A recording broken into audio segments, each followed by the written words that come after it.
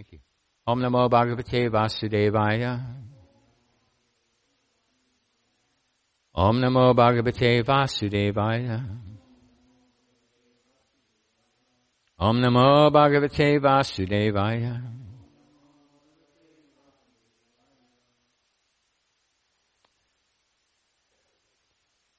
Abhidravati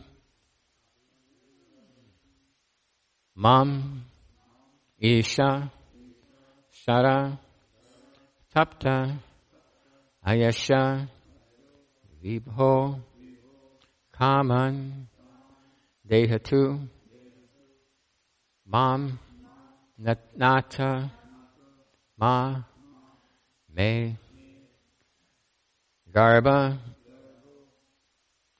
Nipatyatam Ad Bidravati Mam Isha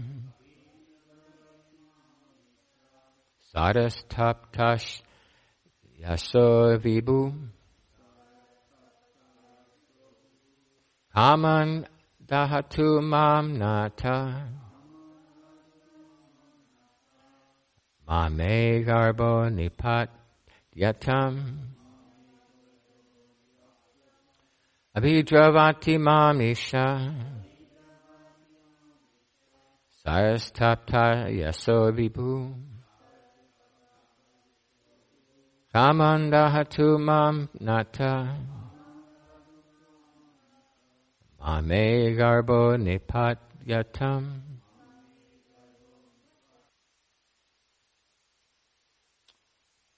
Abhidravati, coming towards. Mam, me. Isha, O Lord. Sara, the arrow. Tapta, fiery. Ayasha, iron. Vibho, O great one. Kaman, desire. Dehatu, let it burn. Mam, may. Nata, O protector. Ma, not. May, my. Garba, embryo. Nipatyatam, be aborted. Translation. O my Lord, you are all-powerful. A fiery iron arrow is coming towards me fast, my Lord. Let it burn me personally if you so desire, but please do not let it burn and abort my embryo. Please do me this favor, my Lord. Please repeat. O my Lord, you are all-powerful. A fiery iron arrow is coming towards me fast. My Lord, let it burn me personally, if you so desire. But please do not let it burn and abort my embryo. Please do me this favor, my Lord. Purport. This incident took place after the death of Abhimanyu. The husband of Uttara, Abhimanyu's widow, Uttara, should have followed the path of her husband, but because she was pregnant, and Maharishi Parikshit, a great devotee of the Lord, was lying in embryo, she was responsible for his protection. The mother of a child has a great responsibility in giving all protection to the child, and therefore Uttara was not ashamed to express this frankly before Lord Krishna. Uttara was the daughter of a great king, the wife of a great hero, and student of a great devotee. And later she was the mother of a good king also. She was fortunate in every respect. So this was a time when people were not accustomed to aborting the child like we are today. In today's age, there's a lot of abortions. our Tamananda Prabhu gives class sometimes, and he knows all these figures about exactly how many hundreds of thousands of abortions there are every single year. Whatever the number is, one is too many. And in this age of Kali, we call it a dense darkness of ignorance. So in Kali Yuga, there's like an ocean of ignorance that people are subjected to. And one of them is that an abortion is not killing a child. It's just a choice. There's no such thing as murder in this case. It's simply people making choices. And then there's some people a little more conservative. Some people have a little understanding that it's not a choice, it's a child. Right? Sometimes you see, we preach to each other through bumper stickers in this country. So sometimes you see a bumper sticker that'll say that something about Planned Parenthood and every woman should have their choice. And then another bumper sticker will say that, no, it's not a choice, it's a child. So in this way, knowledge is disseminated through little bumper stickers on the back of people's cars where they can give their opinion. So everybody has some kind of opinion, and the culmination of all these different opinions becomes news or information in today's information society. So we have a different source of information here. We're reading from the Srimad Bhagavatam, which was in this dense darkness of the age of Kali. The Srimad Bhagavatam arose just after the departure of Lord Krishna. It's as brilliant as the sun, and it illuminates this darkness, dense darkness of the age of Kali with knowledge. And the first knowledge is that how we're not the body, how we're a spirit soul. I remember when I was 16 years old and I came to the Portland Hare Krishna temple because I had a little mantra card. And when I got there, then it was such a great experience. And I realized that this is actually what I've been looking for my whole life. I was brought up as a Christian, and Jesus Christ, Prabhupada said that Jesus Christ is our guru. Jesus Christ is a pure devotee of Krishna.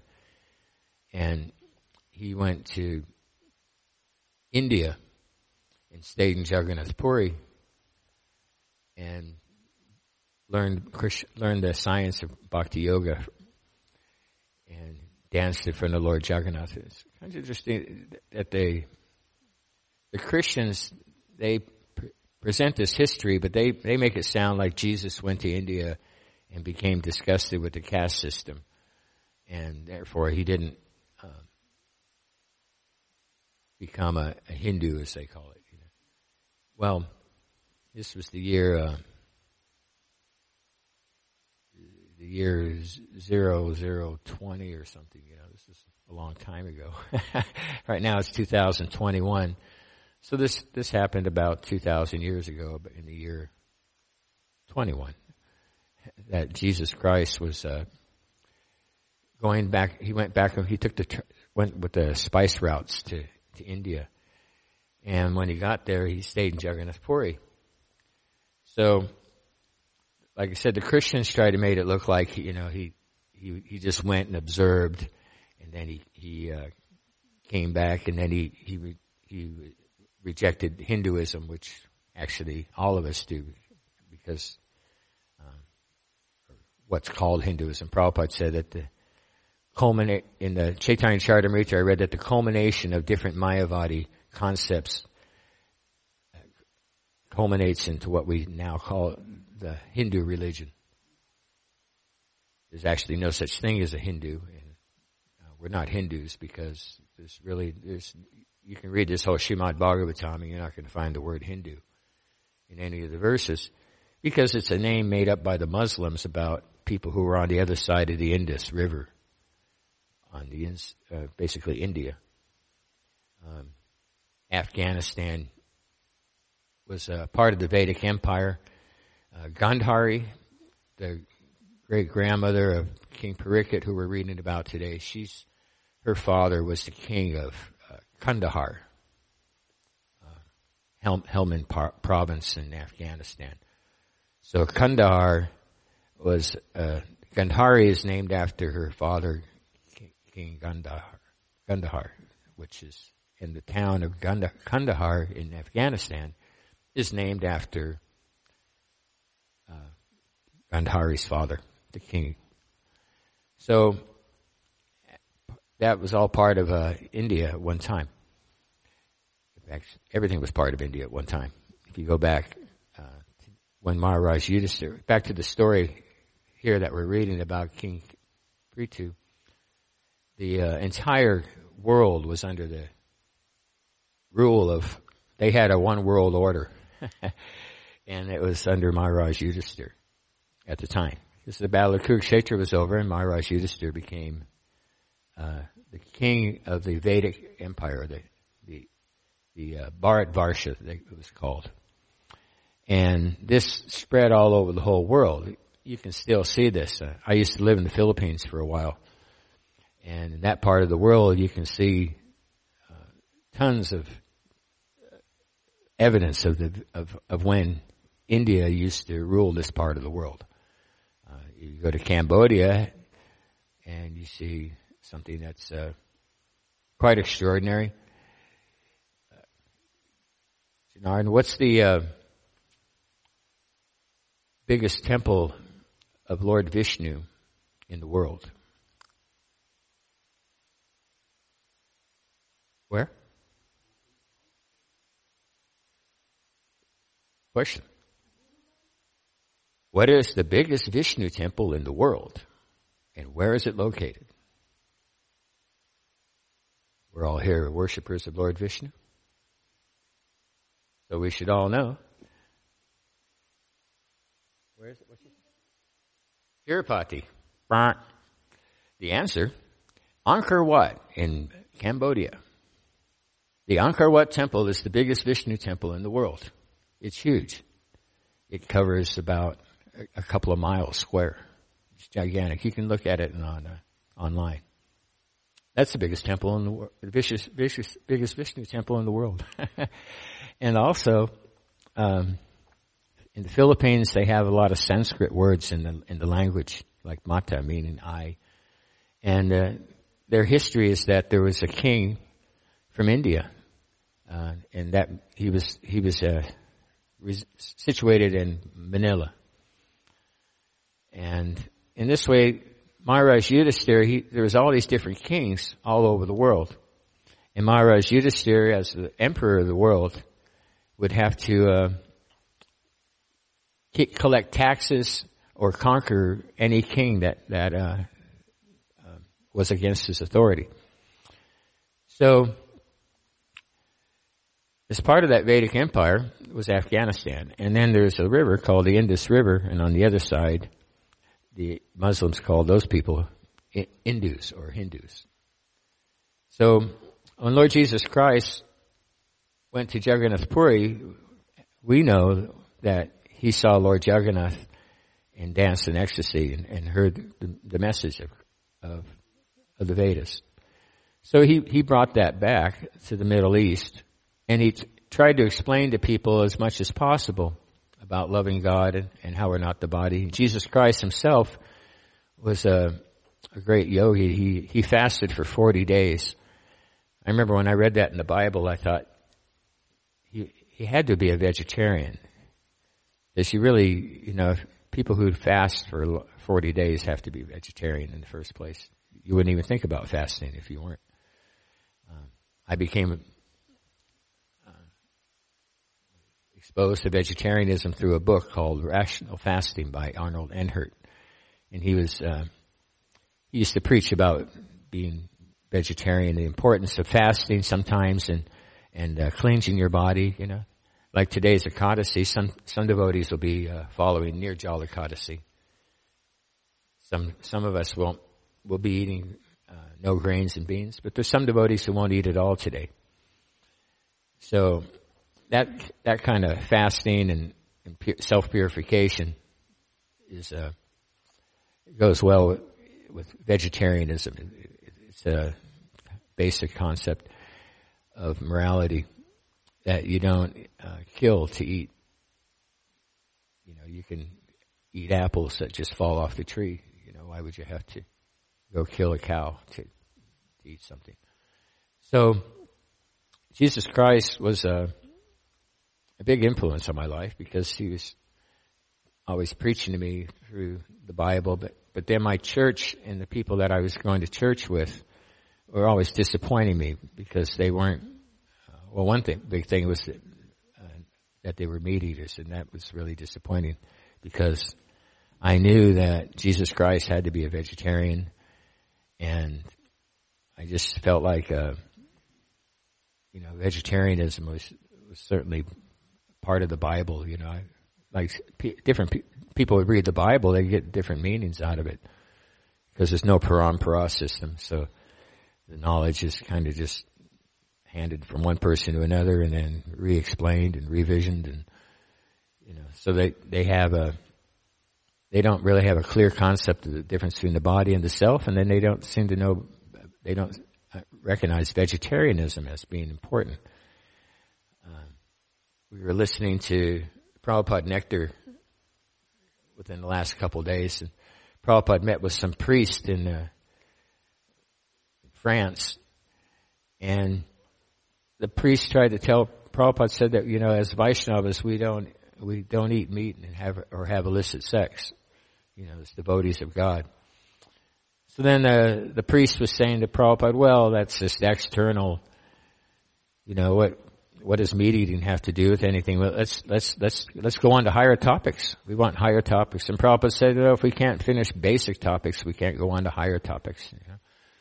So in this way, they have a bloody religion. I read in the Bible that God won't accept prayers from people who have blood on their hands, and that God gave us the seed-giving herb and the plants and vegetables as fruit, as food unto you, as mentioned in Genesis. So I was a little disappointed with my church for not recognizing that the importance of vegetarianism. So I went to church that one morning, and I looked up to the sky and I just prayed, God, could you please reveal yourself to me, because I want to find out about you, but somehow I'm just not learning much. And I looked in the sky and saw a light that was beyond the dark coverings of this universe. I had a little glimpse of the Brahmajyoti, and then I had this card, a little mantra card that had this mantra. It said, please chant Hare Krishna, Krishna Krishna, Hare Hare, Hare Rama, Rama Rama, Hare Hare. Then it said, to come to a feast on Sundays.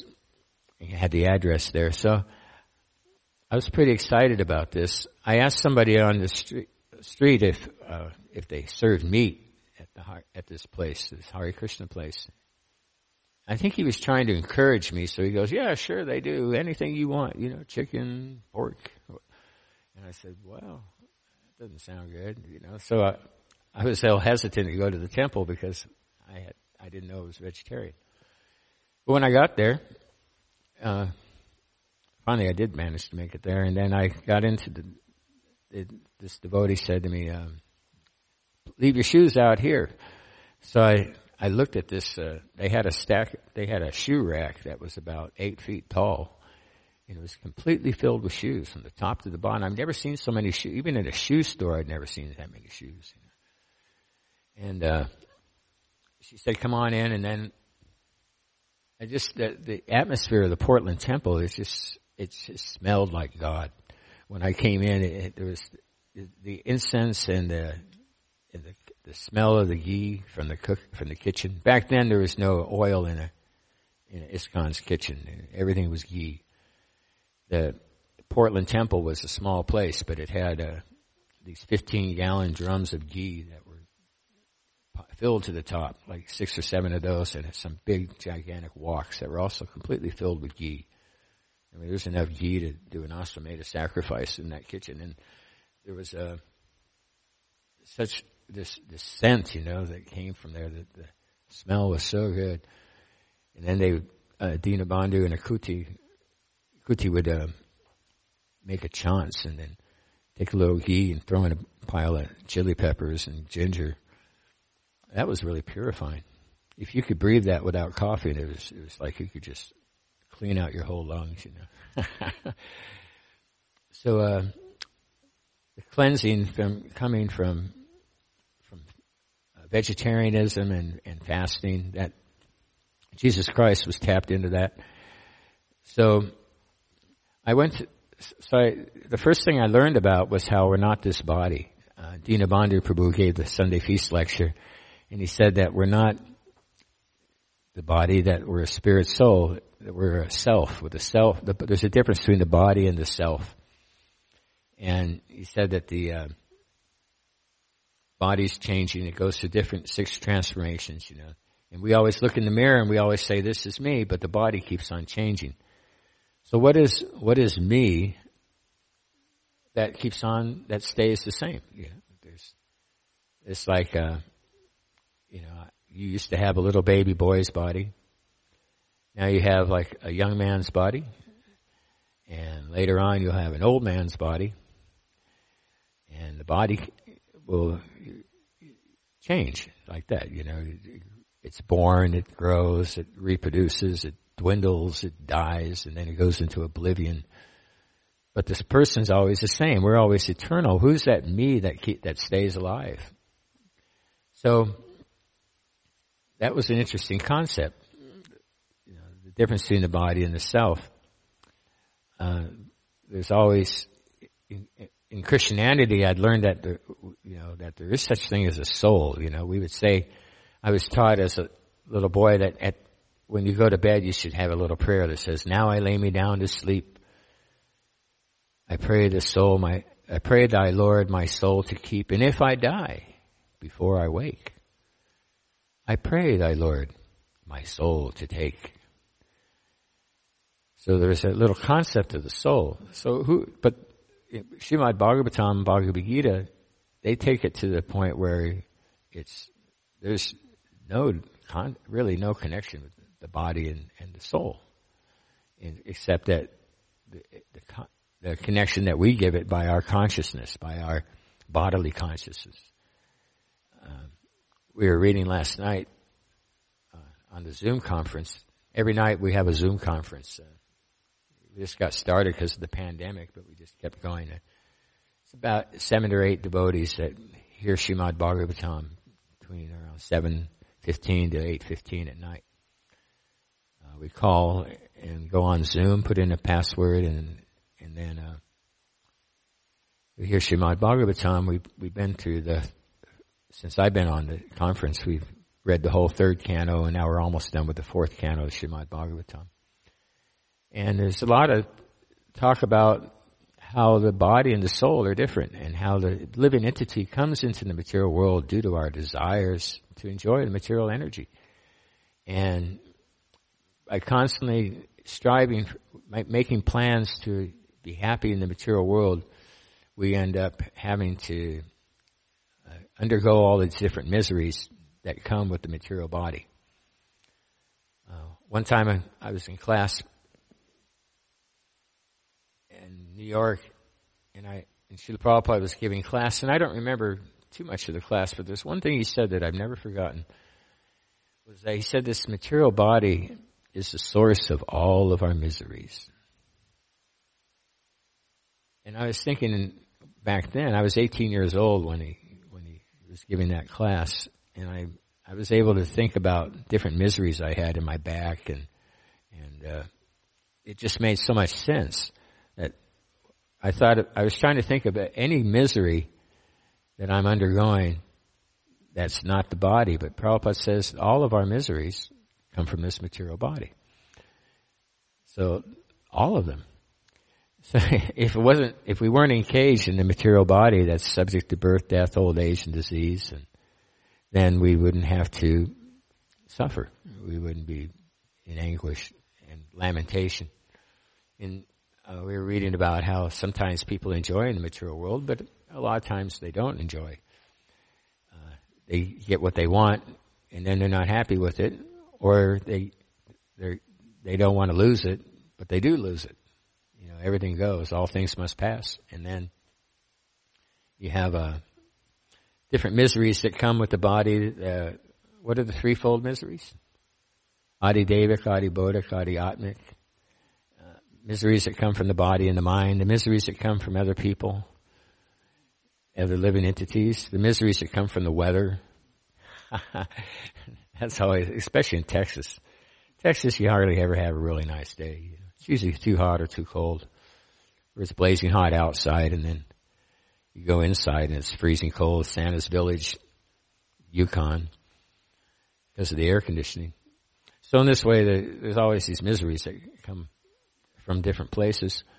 And then there's the hunger, thirst, lamentation. Lamentation is a real problem. It's not unusual for someone to spend hours just lamenting about what happened, what went wrong, about the car accident they were in when they were a child, and how their girlfriend left them, and after he gave her heart, and then unlimited, really. There's just so much stuff. There's natural disasters. Sometimes you can watch a whole village, a mountain land on top of a village. Just the rain comes, and then I saw this in Nicaragua. There was a whole mountains, and there was a little village right next to it, and it rained and it rained and it rained, and half the mountain just kind of just turned into mud and slid right on top of the village and just buried it with everybody inside. This wasn't that long ago. It was about maybe 15 years ago, and everybody in the whole town was just suddenly buried alive. So there's unlimited miseries like that. So we're a spirit soul. We actually shouldn't have to suffer in this way. That's why we don't like it. We don't make plans to become miserable because we're not the body, but the body has all these concurrent miseries, the source of all of our miseries.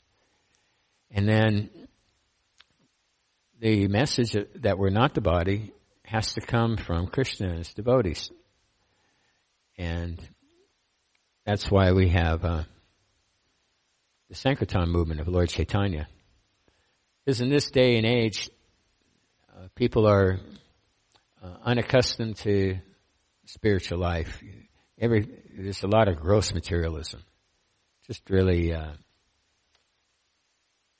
dealing with just constant sense gratification and trying to be, happy through, setting everything up, like a person may want to enjoy a football game, so they go through a lot of work, buy a television set. It won't be good enough just to have 72 inches. You have to have a television set that takes up the whole wall of the house. One entire wall of the living room is filled with a television set now, with a screen that's 5 feet tall and 8 feet wide. And then you sit there and then you have to get some kind of, something to drink, so he goes out and gets a 6-pack of something, and then, then he wants to have something for the tongue. All the different senses want something, so he has to buy a bowl full of Doritos and another bowl full of dip. And then he set himself up, on the couch, on the Kashipu, and turn on the TV set. And then if, you got it all planned out because you know what time your show is going to start, and then you flip it on, and then yeah, here I am. Wow, that's great. And then you watch the football game, and goes back and forth. One time I worked at the Super Bowl. I have a job. I put up lights and sound for shows. So I went to the Super Bowl in Houston and spent a week working there. And there was it was so much effort and money and time and, put into enjoying this football game. And I got to watch a little bit. I saw the Atlanta Falcons make one touchdown. And the rest of the time I was working. I didn't have any time to watch the show that but I did see that it was just like another football game. It really wasn't very extraordinary at all. It was just a game, another football game in the season. And then, they call it the Super Bowl, and a lot of people watch it. But how much satisfaction can you really get? If you can't satisfy the soul, then you won't be really satisfied. So people are, sunk in all kinds of different distractions to try to become happy. From going to Disneyland or watching the game to climbing Mount Everest, like struggling and climbing this mountain. People do, or maybe they go, they have extreme sports, to try to, live on the edge of danger, and just come close to death, but still live. That's a kind of a thrill, that people get. But it's not really fully satisfying to the soul. Then there's the greatest sense gratification of romance and love in the material world. And there's a lot of disappointment with that also. Especially because the body is actually a source of misery. So if we want a body to be a source of pleasure, then we become a little disappointed. So this knowledge is what's called transcendental knowledge, Buddha Yogam Tam, Raja Vidya, the most confidential knowledge. I was thinking, what's this confidential knowledge? There's that book, Raja Vidya, the secret of all secrets. I thought, wow, secret of all secrets. This is really exciting, wow, it's top secret. And it's classified. But I get to have access to it. Wow, what is the big secret? And then I looked inside the book, and this big secret was, you're not the body. You're a spirit soul. And I thought, well, why does Krishna call this the most confidential knowledge? This is sort of a basic thing. But actually, it's a great mystery. And most people don't know it. And even if we hear about it, some say the soul is amazing, some hear about the soul and they can't understand it at all. Krishna says, so we're like that. Out of many millions of people, only one may strive for perfection and to understand this knowledge. And out of those many millions, only maybe one will be able to take to it, So that's the nature of transcendental knowledge. We call it a confidential, a big secret of all secrets. It's just because people just can't get it. It's not that it's not printed or that it's hard to find, or even that it's like when I used to be in the Air Force. I did a enlistment in the Air Force, and I used to get these confidential top secret bulletins that I used to kind of find pretty interesting reading. One thing I noticed is that most of the secrets that they were keeping was just trying to keep secrets from the American public, rather than, secrets from the enemy. That lying to the people was very common for the government. So the knowledge that we have is the truth, the absolute truth, that we're spirit soul. We're part and parcel of Krishna. All the living entities are not the body. We're part and parcel of Krishna. We belong in the service of Srimati Radharani and Kalachandji. So by getting a glimpse of this transcendental knowledge through the mercy of someone like Jesus Christ or Srila Prabhupada or Srila Prabhupada's disciples like Hanuman Prashak Swami, these are people that have dedicated their lives to absorbing transcendental knowledge, acting in Krishna consciousness, and giving it to others. So that's the savior of the world. We have the Lord Chaitanya, who's the avatar of Krishna, who's the who's come in this stage, this Kali Yuga, to give us a very special method of God realization that doesn't depend on coming to the temple. It doesn't depend on performing huge sacrifices and awesome sacrifices, or even great austerities and self-control. We're given this prime benediction to humanity at large, the chanting of Hare Krishna, Krishna Krishna, Hare Hare, Hare Rama, Rama Rama, Hare Hare. That first Sunday feast that I went to, I started chanting.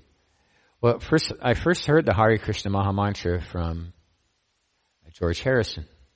You know, like a lot of Americans, we got the mercy of being preached to by Prabhupada's representative, George Harrison from the Beatles, Hari's son. And he chanted Hare Krishna mantra on his song, My Sweet Lord.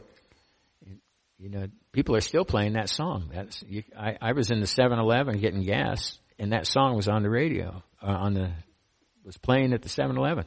And I hear this, Hare Krishna, Hare Krishna. That's really purifying. That purifies the atmosphere by this holy name of Krishna. And George Harrison, he made a concert for Bangladesh.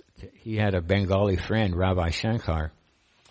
And George Harrison worked with the devotees in Mayapur and UNICEF, which is an organization that takes money and uses it for feeding people. And he made a deal that he would put a concert on, and then the money from the concert would go to help ISKCON Food for Life feed the people in Mayapur who had come running over from the war. There was a war between Bangladesh and India. And he had a lot of refugees, which happens whenever there's war. You know, you always have food shortages and people are displaced and homeless, and they're called refugees. You know, everybody's killing bombs and dropping and bullets flying everywhere, so they just run away. And they come to Mayapur because as soon as you cross the border of Bangladesh into India, you're in Mayapur if you come in the right spot. So George Harrison got together all his best musicians and put on this concert. It started off with Ravi Shankar playing a sitar.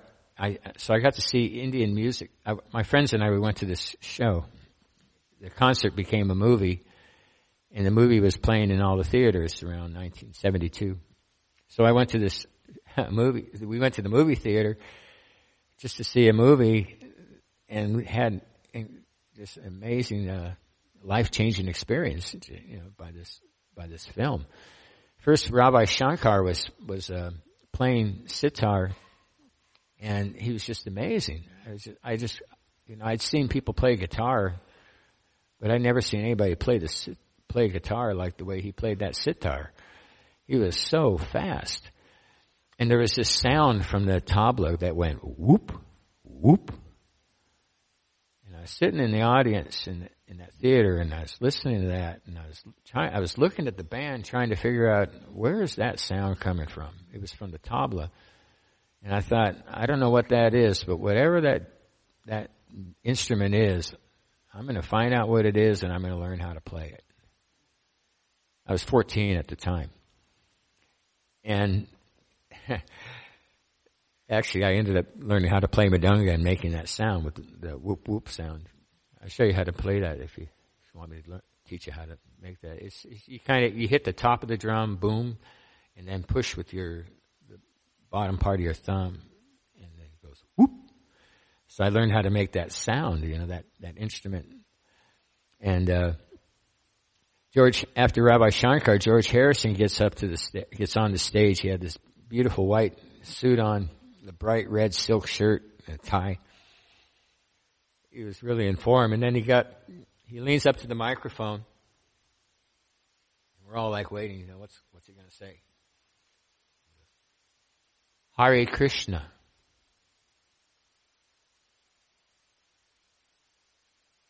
Hare Krishna. I sat there, this is the first time I ever heard that phrase, you know. Actually, I'd heard it but I never knew that I'd heard it. It was subtly, Gana Sukriti, it was put into my mind through George Harrison's Hare Krishna song. But I just never knew that I'd heard it, And when he said Hare Krishna, I was just simply stunned. I went home from that, and the whole night I was thinking, Hare Krishna, what? Hare Krishna. I was trying to put the words. There's something about, like, why can't I quit saying this? Hare Krishna. What is that? And then I was looking at the card, and I read the whole mantra, because the devotee gave me this card. So Hare Krishna, Krishna Krishna, Hare Hare, Hare Rama, Rama Rama, Hare Hare. That mantra, you can say it again and again. I mean, that was 1972, so that's almost 50, that's 49 years, I guess, right? Since I heard the Hare Krishna mantra, and I keep on chanting it. There's nothing else that I've done that you never get tired of. So how is it that we chant Hare Krishna? I remember my first trip to India, I saw people that were old that were chanting Hare Krishna. Obviously, they've been chanting Hare Krishna for many years, a long time. So I was impressed. I was in Vrindavan, and I saw these old temples, and I realized that this is when I guess I was 17. First time I went to Vrindavan, and I saw old people chanting Hare Krishna, because, in ISKCON we'd only had young people, and we didn't really have any Indians involved back then. So when I went to India, I saw that this isn't something, some kind of new religion. This is something that people have been doing for thousands of years, and it's very sustainable. So that's the process that we have in this day and age, is just chanting the Maha Mantra, chanting Hare Krishna, hearing the Srimad Bhagavatam, so we get transcendental knowledge, Prabhupada's books, Bhagavad Gita, Srimad Bhagavatam, and we should try to get involved in trying to spread Krishna consciousness somehow. If you want to get Krishna, you have to give Krishna. It's often said. I went out yesterday with Bhashya Ghosh Prabhu and his good wife, Mrs. Ghosh, at the El Rancho up in my neighborhood, up in McKinney, to do book distribution. We went out, and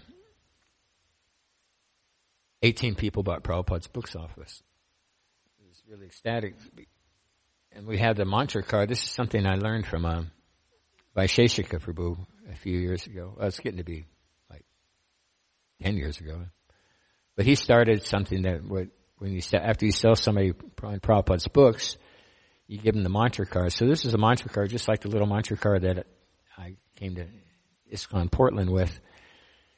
It's a simple thing. It just says the Hare Krishna Maha Mantra on one side, and on the other side it has the directions to the temple and the website.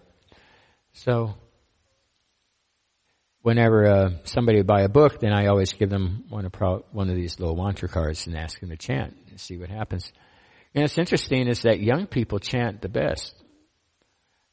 People under 15, for some reason, their heads are more clear.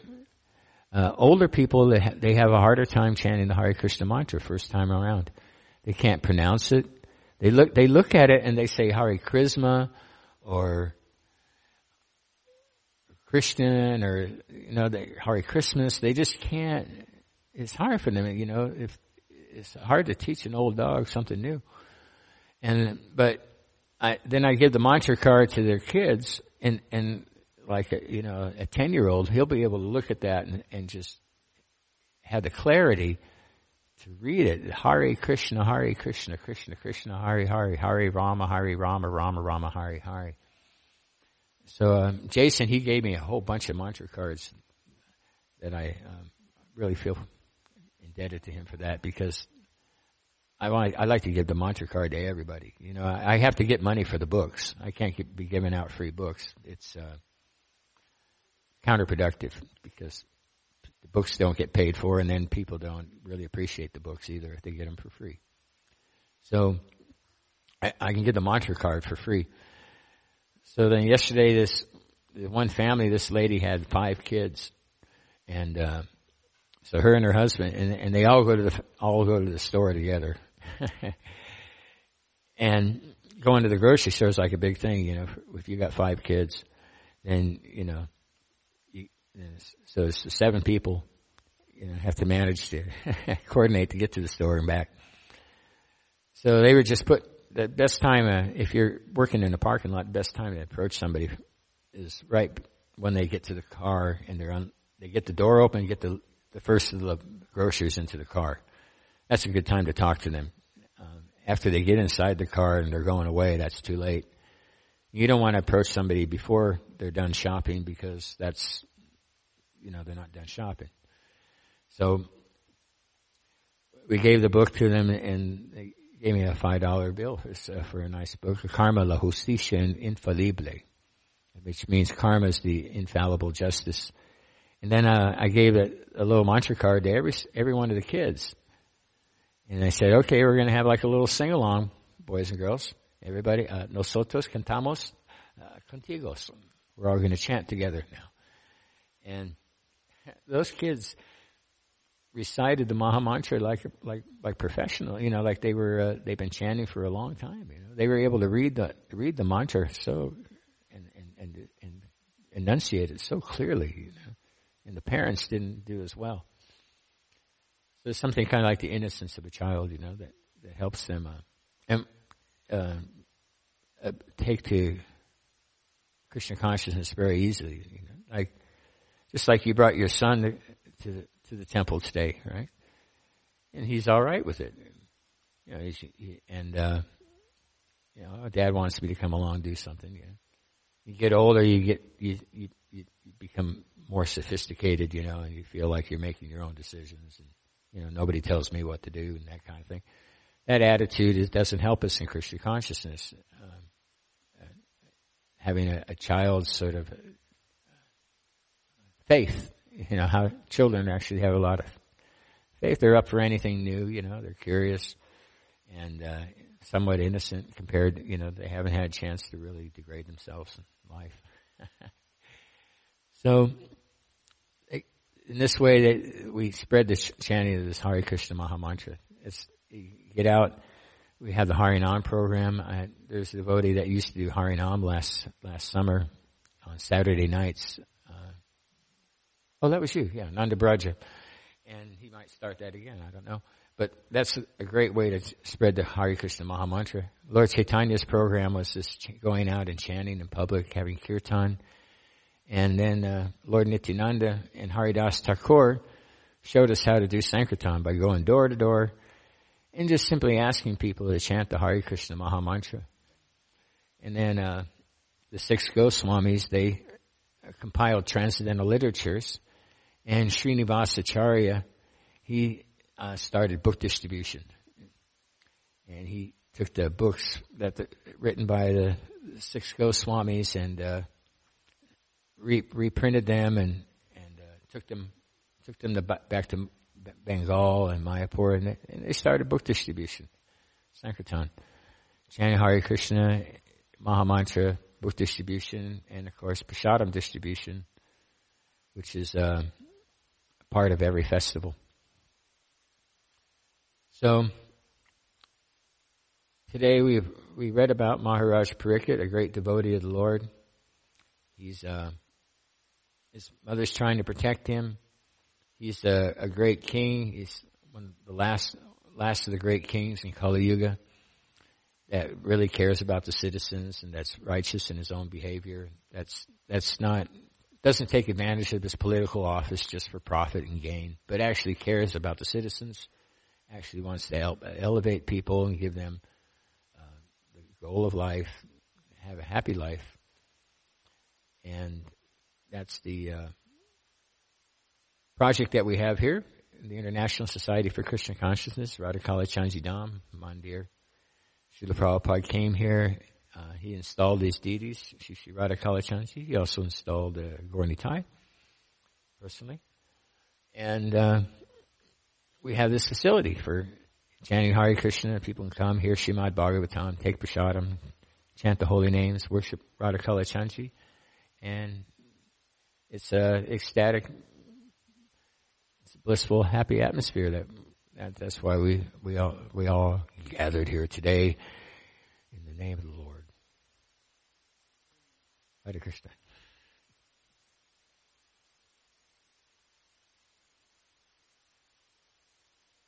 Do you have any comments or questions?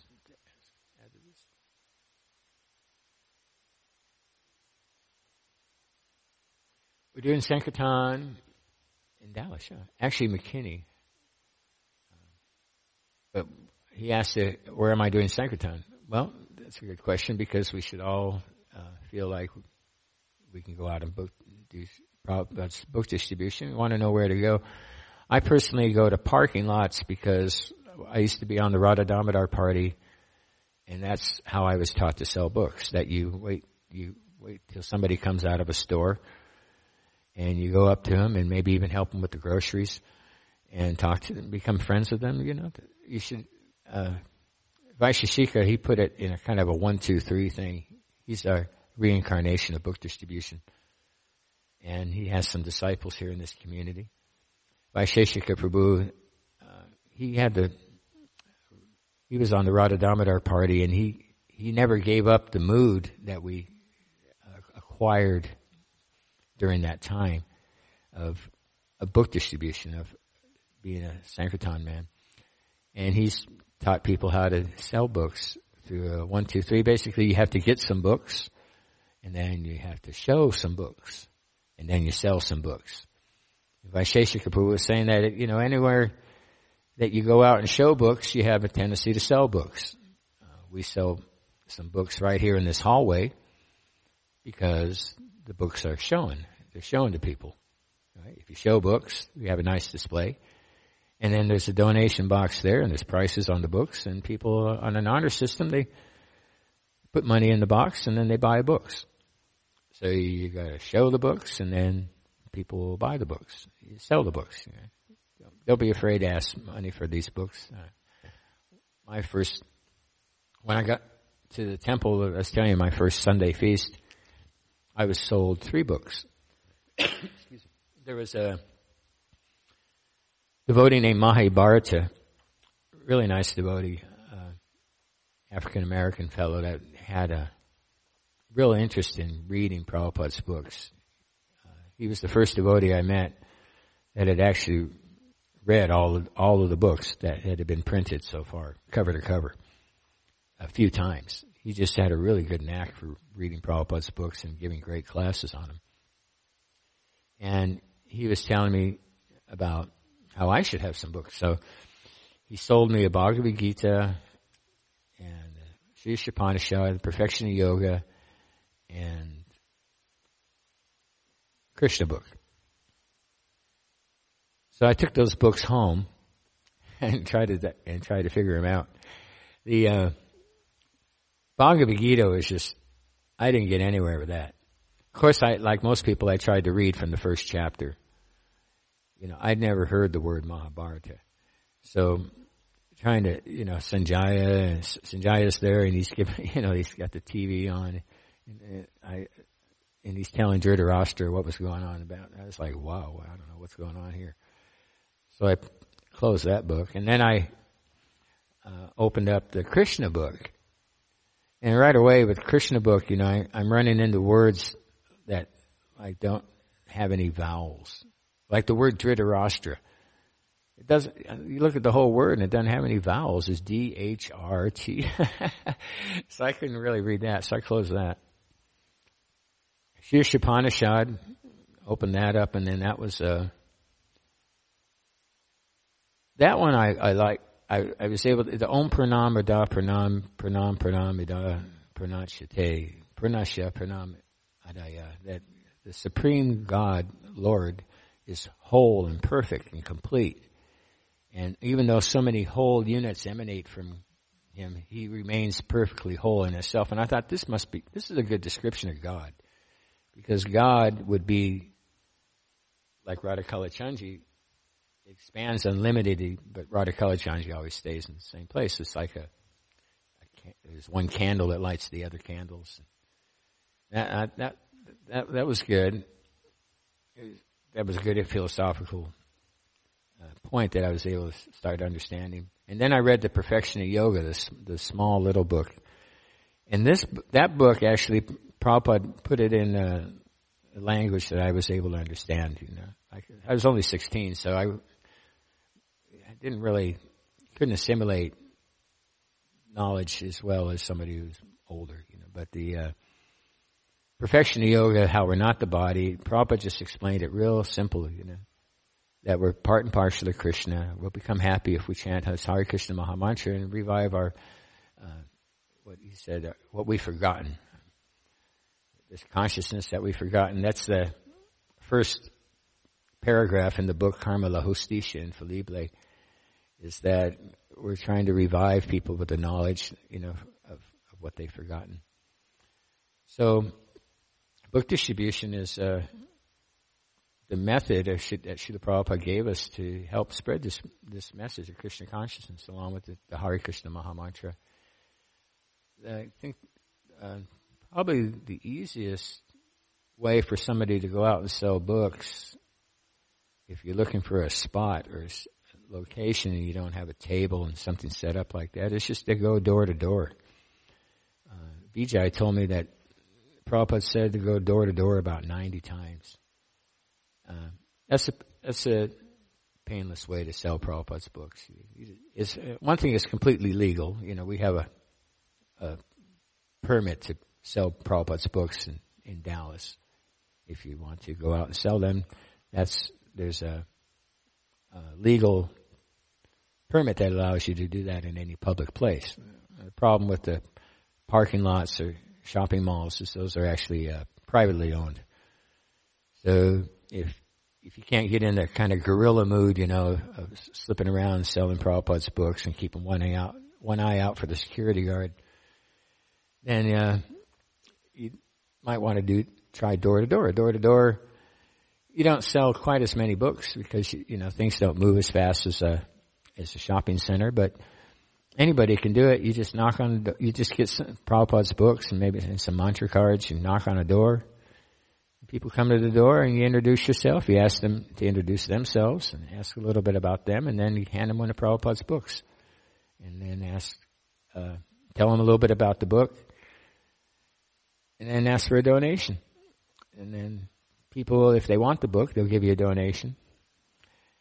And then I give a book to everybody who gives a donation, personally. Doesn't matter what the donation is. Even though I don't give out free books, I find that it's just a waste to give away free books. And if they want it, they'll pay for it. I bought my first books.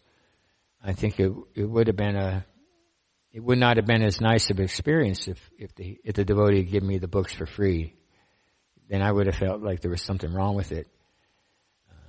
I know that, like Jehovah's Witnesses, for instance, I have some relatives who are Jehovah's Witnesses, and they like to distribute their literature, and they have a thing about giving it out for free. And the result of that is that a lot of people don't take it very seriously. I had to pay for those books. I paid $20. That was a lot of money in 1974. And I appreciated the books, I think, much more than if they'd been given for free. So I think it's very important that people give a donation for Prabhupada's books, and then they receive that book and invite them to the temple. So that's the 1, 2, 3. Then you get more books. You see, it goes in a circle, kind of like recycling. You get books, you show books, you sell books, then you have some money, so you can get some more books. Hare Krishna. So we'll end there. And greet this family. Thank you very much for coming. You have, pardon me?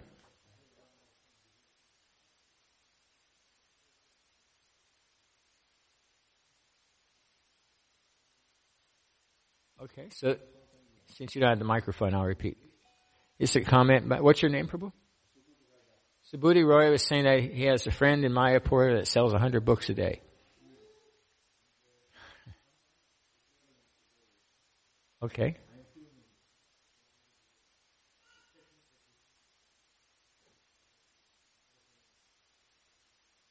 Apne Bangala bola? You're from Russia. Okay. Well, good. I'm looking. Okay, so you have a friend in Russia, a Russian friend who sells 100 books a day. Okay.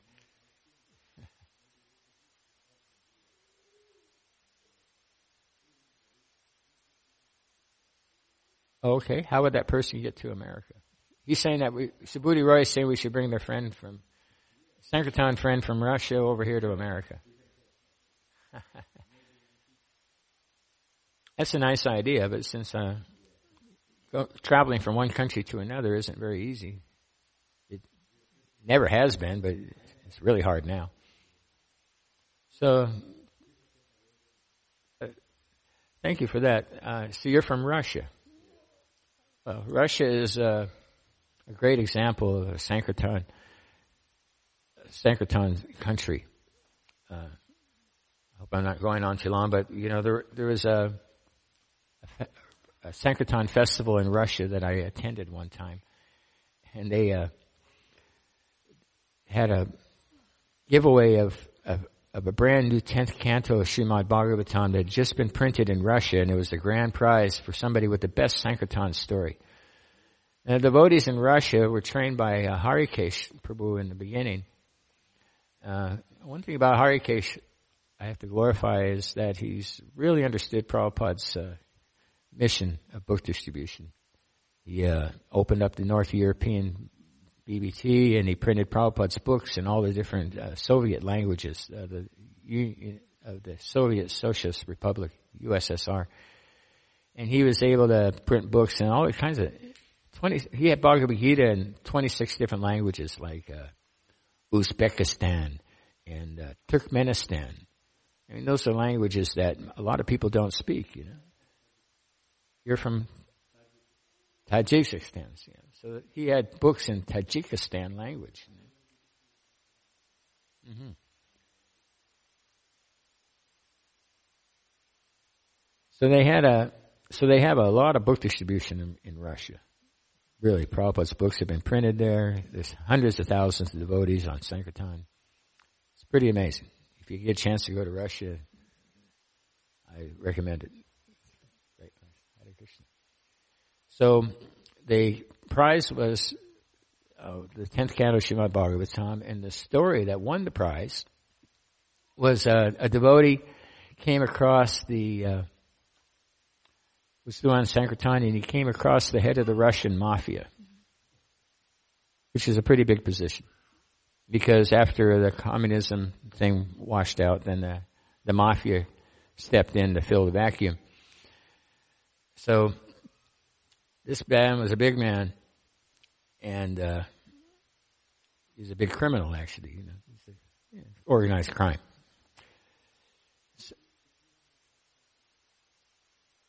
So the man took the book, and he looked at, and the devotee was telling him about it, So he bought a Krishna book, and he said that, there's 3 cars behind me.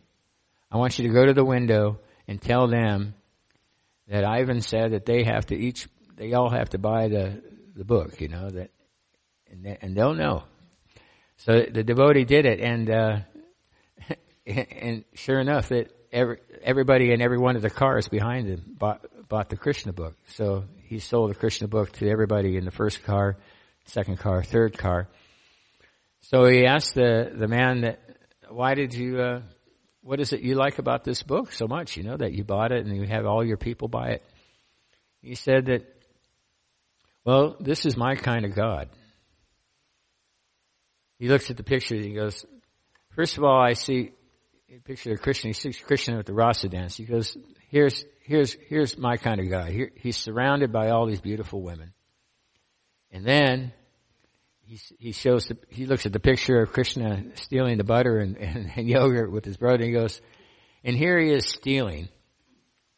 And then he looked at the picture, showed the picture of Krishna killing the demons, and he goes, and then if anybody gets in his way, he takes them out. So this is my God. And this is the God for all my friends too. So in this way, the head of the mafia, he bought a book and he sold many Krishna books. So that's Happy story. Srimad Bhagavatam distribution in Russia. That's Okay. Hare Krishna. Извините, пожалуйста. Спасибо. До свидания. Hare Krishna.